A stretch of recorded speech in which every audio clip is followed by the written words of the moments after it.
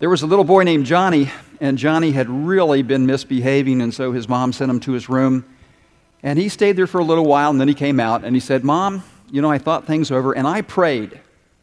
And she said, "Well, Johnny, that's really good. If you ask God to help you not misbehave, He will help you." And little Johnny looked at his mom and said, "Well, Mom, I didn't pray and ask God to help me not misbehave. I prayed that God would give you the ability to put up with me." For the last few weeks, we've been studying the Lord's Prayer, and it really raises a crucial question. What is the big deal about prayer? Why is prayer so vitally important? And here's the short answer. Because the quality of your prayer life determines the quality of your relationship with God.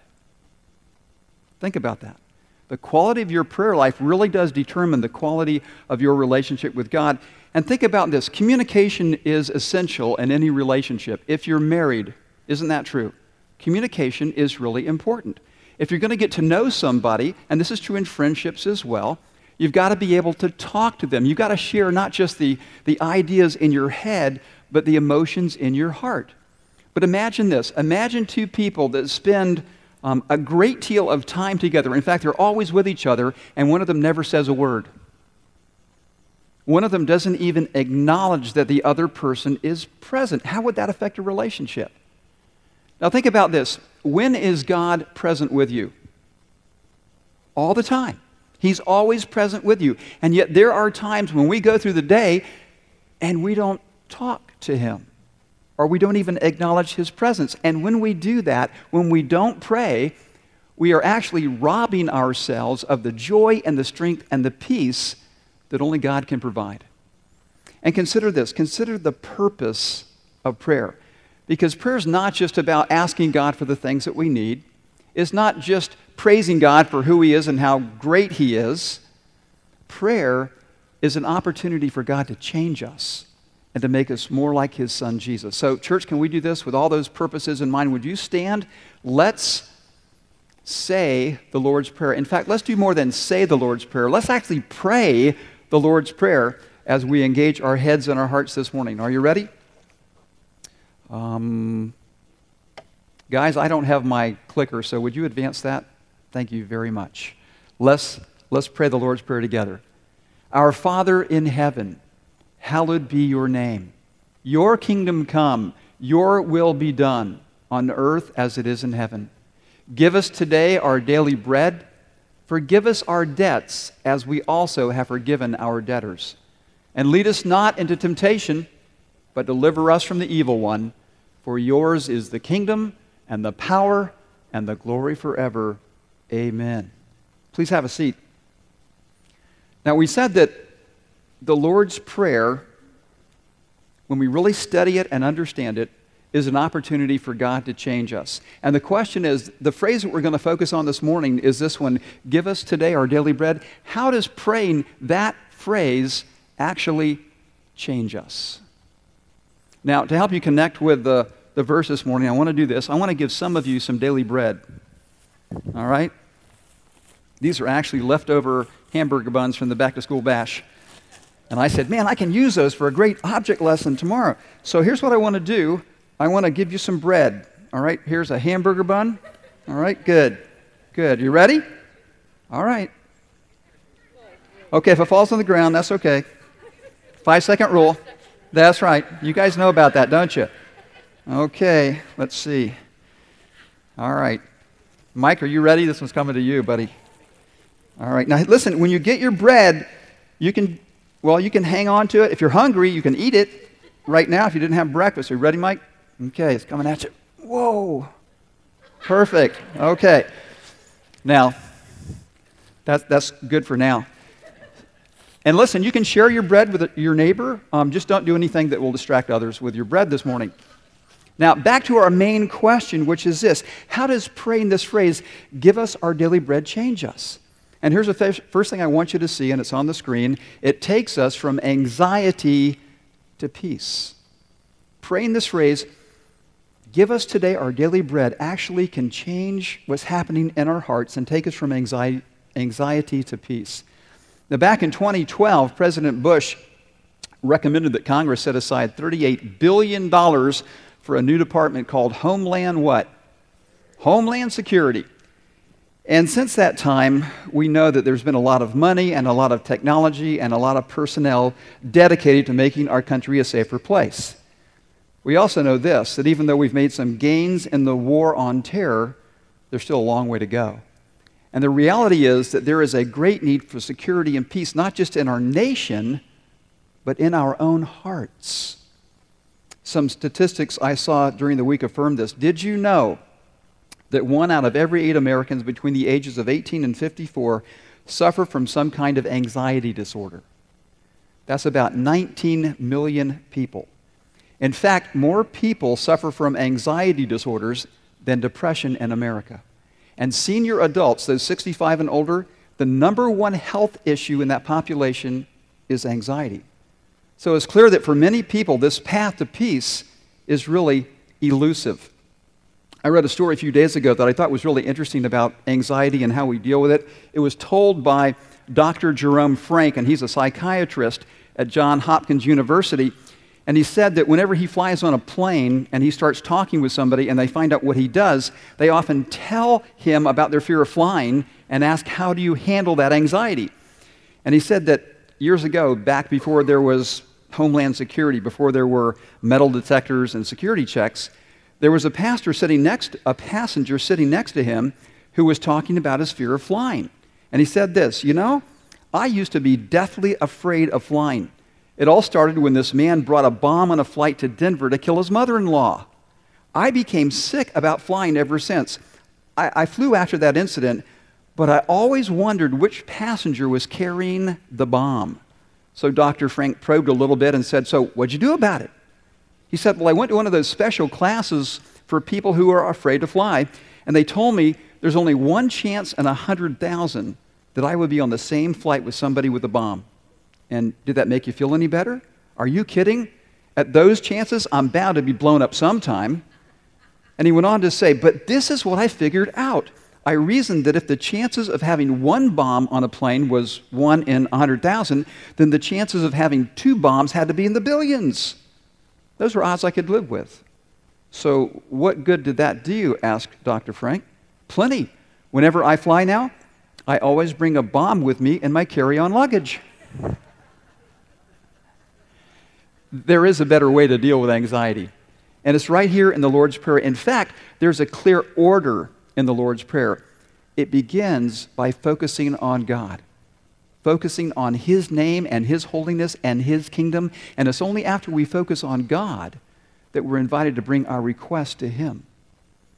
Church, listen, the antidote to anxiety is believing that there is this Father in heaven who really loves you.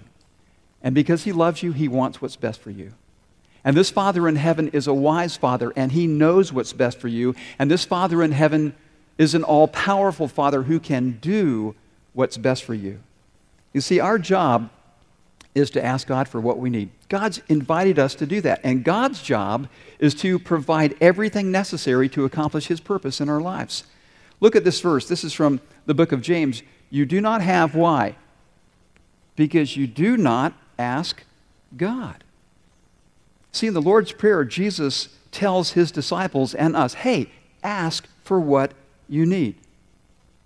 Think about this. Have you ever wondered why God gave us these bodies that have to eat every day? I mean, we could be like bears, right? Bears just kind of eat themselves silly and hibernate for months. But how many of you eat every day? Okay, I see if my assumption's correct. Yeah, and some of us eat many times throughout the day. But why is that? And I think the answer is simple. God wanted us to be aware of our need for food so that we would be aware of our need for Him to provide that food every single day of our lives. And look at these words of Jesus. This is from Matthew chapter 6. It deals with anxiety. Jesus says, so do not worry, saying, what shall we eat, or what shall we drink, or what shall we wear? For the pagans run after all these things, and your heavenly Father knows that you need them. But seek first His kingdom and His righteousness, and all these things will be given to you as well. So why should we expect God to give us what we need? Because He's a Father who delights in providing exactly what His kids need. And here's another teaching of Jesus It's in Matthew chapter 7. He says, which of you, if his son asks for bread, will give him a stone? Or if he asks for a fish, will he give him a snake? If you then, though you are evil, know how to give good gifts to your children, how much more will your Father in heaven give good gifts to those who ask him? See, the cure for anxiety is believing, really believing, that God knows what you need and that God is willing and able to provide what you need. And church, realize this. In light of Jesus' teaching on this subject, if we still are battling anxiety, it's for one of two reasons. It's because we didn't really understand what Jesus said, or because we really didn't believe what he said. There's an author, her name is Mary Crowley, and she said this, I really like this. Every evening, I turn my worries over to God because he's going to be up all night anyway. Isn't that a great thought? I shared this with some of you before, but I have this little worry box, and I write down things that I'm worried about on little pieces of paper, and I put them in my worry box before I go to bed at night. It's my way of saying, God, here, this is for you. You're going to be up all night. I don't want to worry about this stuff. You told me not to worry, and you know what? Tomorrow morning, we'll see how things are going to work out. But God wants us to give our anxiety to him. Now, here's another way this prayer changes us. Number 2, and this is on your outline, it takes us from selfishness to compassion. It takes us from selfishness to compassion. Now, look at this verse again. Give us today our daily bread. The verse doesn't say, hey, God, give me my daily bread. And that's because Christianity is not just about Jesus and me, it's about Jesus and we. Because we have others for whom we should pray. It's like the young woman who decided that she was being really selfish in her prayers, and so she decided she was going to pray for her mom. And so she started praying, and she said, God, would you please bless my mom? Would you make her strong and healthy and just, provide everything that she needs? And God, when it comes to what she needs, would you please give my mom an intelligent, funny, and extremely attractive son-in-law? It's so easy to pray for ourselves, isn't it? But Jesus says, hey, you need to pray for each other as well. And church, that's really important because, listen, this morning, when it comes to finances, you may be doing fine, but others in our church family are not. You may come home at the end of the day and you have a spouse to help you with the kids and dinner and the laundry and all of that, but there are single moms and dads who don't. You might be a student this morning and you get along great with your parents, but you've got friends that are just struggling when it comes to getting along with their mom or their dad. And because of that reality, what should we do? We should pray for other people. And listen, we want to give you opportunities to do that here in our church. We have a prayer chain. We have pastors' prayer partner email that goes out every Friday. If you'd like to be a part of our prayer chain and pray for the needs of others, then just write that down on your connection card. Give us a call at the church office because we need to pray for and with each other. Now, here's a third way that prayer changes us. This is on your outline as well. It takes us from greed to contentment. Takes us from greed to contentment. Now, Jesus didn't say, give us this day our daily dessert. God, what I really need today is another container of Haagen-Dazs chocolate ice cream, because that's what I really like to have. Jesus said, pray this way, give us today our daily bread. Now, I've got something other than daily bread this morning that I want to give to some of you, okay? Dave, can you catch this? Here you go. Whoa, there you go, buddy. It's soft, it won't hurt you. All right, can somebody tell me what these are? Yes, chocolate chip cookies. Now, you know what I notice on the faces of some of you that just have daily bread? Yeah. You're not happy, are you? You're not content because all you have is a piece of hamburger bun that fell on the floor, and your neighbor has these great famous Amos cookies. Now, here's the deal. When we pray, give us today our daily bread, that is an opportunity for us to pray for contentment. Look at this verse. This is from Luke chapter 12. Then he, that is Jesus, said to them, watch out, be on your guard against all kinds of what? Greed. A man's life, a woman's life does not consist in the abundance of their possessions. Now, that word greed is really a compound word, and it means to have more. And Jesus is telling his disciples to guard themselves from this desire to always be wanting more. Now, here's another really interesting verse. This is from the book of Proverbs in the Old Testament, and it talks about daily bread. And this is a prayer. Now, notice what's being prayed here. 2 things I ask of you, O Lord. Do not refuse me before I die. Keep falsehood and lies far from me. And notice the second request. Give me neither poverty nor riches, but give me only my what? Yeah, my daily bread. Otherwise, I may have too much and disown you and say, who's the Lord? Or I may become poor and steal, and so dishonor the name of my God. So that phrase, daily bread, is found in the Old Testament, not just in the Lord's Prayer. Now, in the Jewish culture, this is rather interesting. During the course of the day, they didn't have 3 meals. They just had breakfast and they had dinner, but they had no lunch. And Jewish dads would go to work, and often they would work with their sons. They would eat breakfast, and typically it was just a piece of flat bread with some cheese and some fruit, and they often would eat as they went to work. So they're walking along the road, and they're eating their breakfast. And so this idea of praying for your daily bread was really clear to them. They were praying and asking God to give them the strength to work hard and to provide for their families. And there's something else that was probably in the minds of people who heard these verses back in the first century, where Jesus says, pray this way, give us today our daily bread. They were probably thinking about an event that took place in the history of Israel. Now, back in the book of Exodus, many of you know the story that the Israelites are enslaved in Egypt, and God sets them free, and he parts the Red Sea, and he annihilates the Egyptian army, and he takes them through the desert, and they get to the desert, and what do? They grumble. They complain. And they complain in particular about food. Now, this is really interesting. Let me read this to you. It says this, in the desert, the whole community grumbled against Moses and Aaron. The Israelites said to them, if only we had died by the Lord's hand in Egypt. There we sat around pots of meat and ate all the food we wanted, but you have brought us out to this desert to starve us to death. Now, of course, God hears everything they're saying, so how does God respond? Then the Lord said to Moses, I will rain down bread from heaven for you. The people are to go out each day and gather enough, catch this, for that day. In this way I will test them and see whether they will follow my instructions. In the morning there was a layer of dew around the camp, and when the dew was gone, thin flakes appeared like frost on the ground. Reminds me of one of America's favorite breakfast cereals, Frosted Flakes. That's what it looked like, all around, Frosted Flakes. Man, this is great, God. And then Moses said to them, as the passage continues, it is the bread the Lord has given you to eat. This is what the Lord has commanded. Each one of you is to gather, and here's that phrase, as much as he needs. Then Moses said to them, no one is to keep any of it until morning. However, some of them paid no attention to Moses. They kept it until morning, but it was full of maggots and began to smell. Just imagine that. And then the next verse says this, so Moses was angry with them. Now, why is Moses so ticked off? Why is he so angry?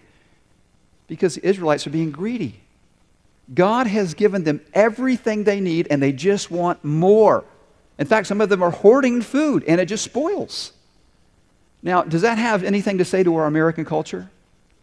Well, absolutely. I mean, we watch ads on television every single day. They pop up on our computer screens, always trying to get us to do what? Buy more stuff. And the assumption is you should never be satisfied with what you have, because you need what? You need more. There's a pastor, his name is Bob Russell, and he addressed this in a book that he wrote, and it was really clever. He talks about the fact that just because you have more stuff doesn't mean that you have a more grateful heart. Now, this doesn't apply to anybody here, but let me just read this, okay? He says, you went to Hawaii on vacation, so now it's harder for you to enjoy the state park. You've eaten a steak at Ruth's Chris, so it's harder for you to be thankful for a meal at Ponderosa. You've driven a Jaguar, so now you can't be content with your Chevy. You cheered for a national champion, so now it's difficult to be grateful when your team has a good season but doesn't take home the title. And then he says this is such a great statement. He says, it's a rare person who, when his cup runneth over, can give thanks to God instead of complaining about the size of the mug. Isn't that something? Now, for the Israelites, when God finally put something in their mug, they have a name for it. What was that food that came down from heaven? What was it called? Manna. And what does the word manna mean? Does anybody know? Here's what the word manna means. What is it? And that's what they were saying. What is it, God? It's sort of like when I was a kid in elementary school, we ate in the school cafeteria, and they had this mystery meat, and all the kids would go, what is it? Now, the Israelites weren't sure what this food was, but they did know this, that God had provided it for them. And you see, the reason that they began to complain is because they forgot what God had done for them in the past. They forgot the goodness and the grace of God in their lives. And friends, that can happen to us too. Somebody said this, we need to be thankful for the mess to clean up after the party because it means we've been surrounded by friends. We need to be thankful for the lawn that needs mowing, windows that need cleaning, and gutters that need fixing because it means we have a home. We need to be thankful for the space we find at the end of the parking lot because it means we're capable of walking. We need to be thankful for piles of dirty laundry. How many of you are ever thankful for piles of dirty laundry? Because it means we have something to wear. Friends, praying this portion of the Lord's Prayer really does change our hearts. It moves us from wanting more and more to being content with what God has provided. Now, here's a final way this prayer changes us, and this is on your outline. It takes us from making a living to making a life. Listen carefully. When you move from anxiety to peace, when you move from selfishness to contentment and from greed to just being thankful to what God has given you, you're moving toward the life that God wants you to have. And this is what Moses said to the people of Israel. This is from Deuteronomy chapter 8. He, that is God, humbled you, causing you to hunger and then feeding you with manna, which neither you nor your fathers had known. And here's why. To teach you that man does not live on bread alone, but on every word that comes from the mouth of the Lord. Now here's the question. Could God have given the Israelites a 3-month supply of manna? Yeah. I mean, he could have put an automatic manna machine in every tent. But that's not what he did.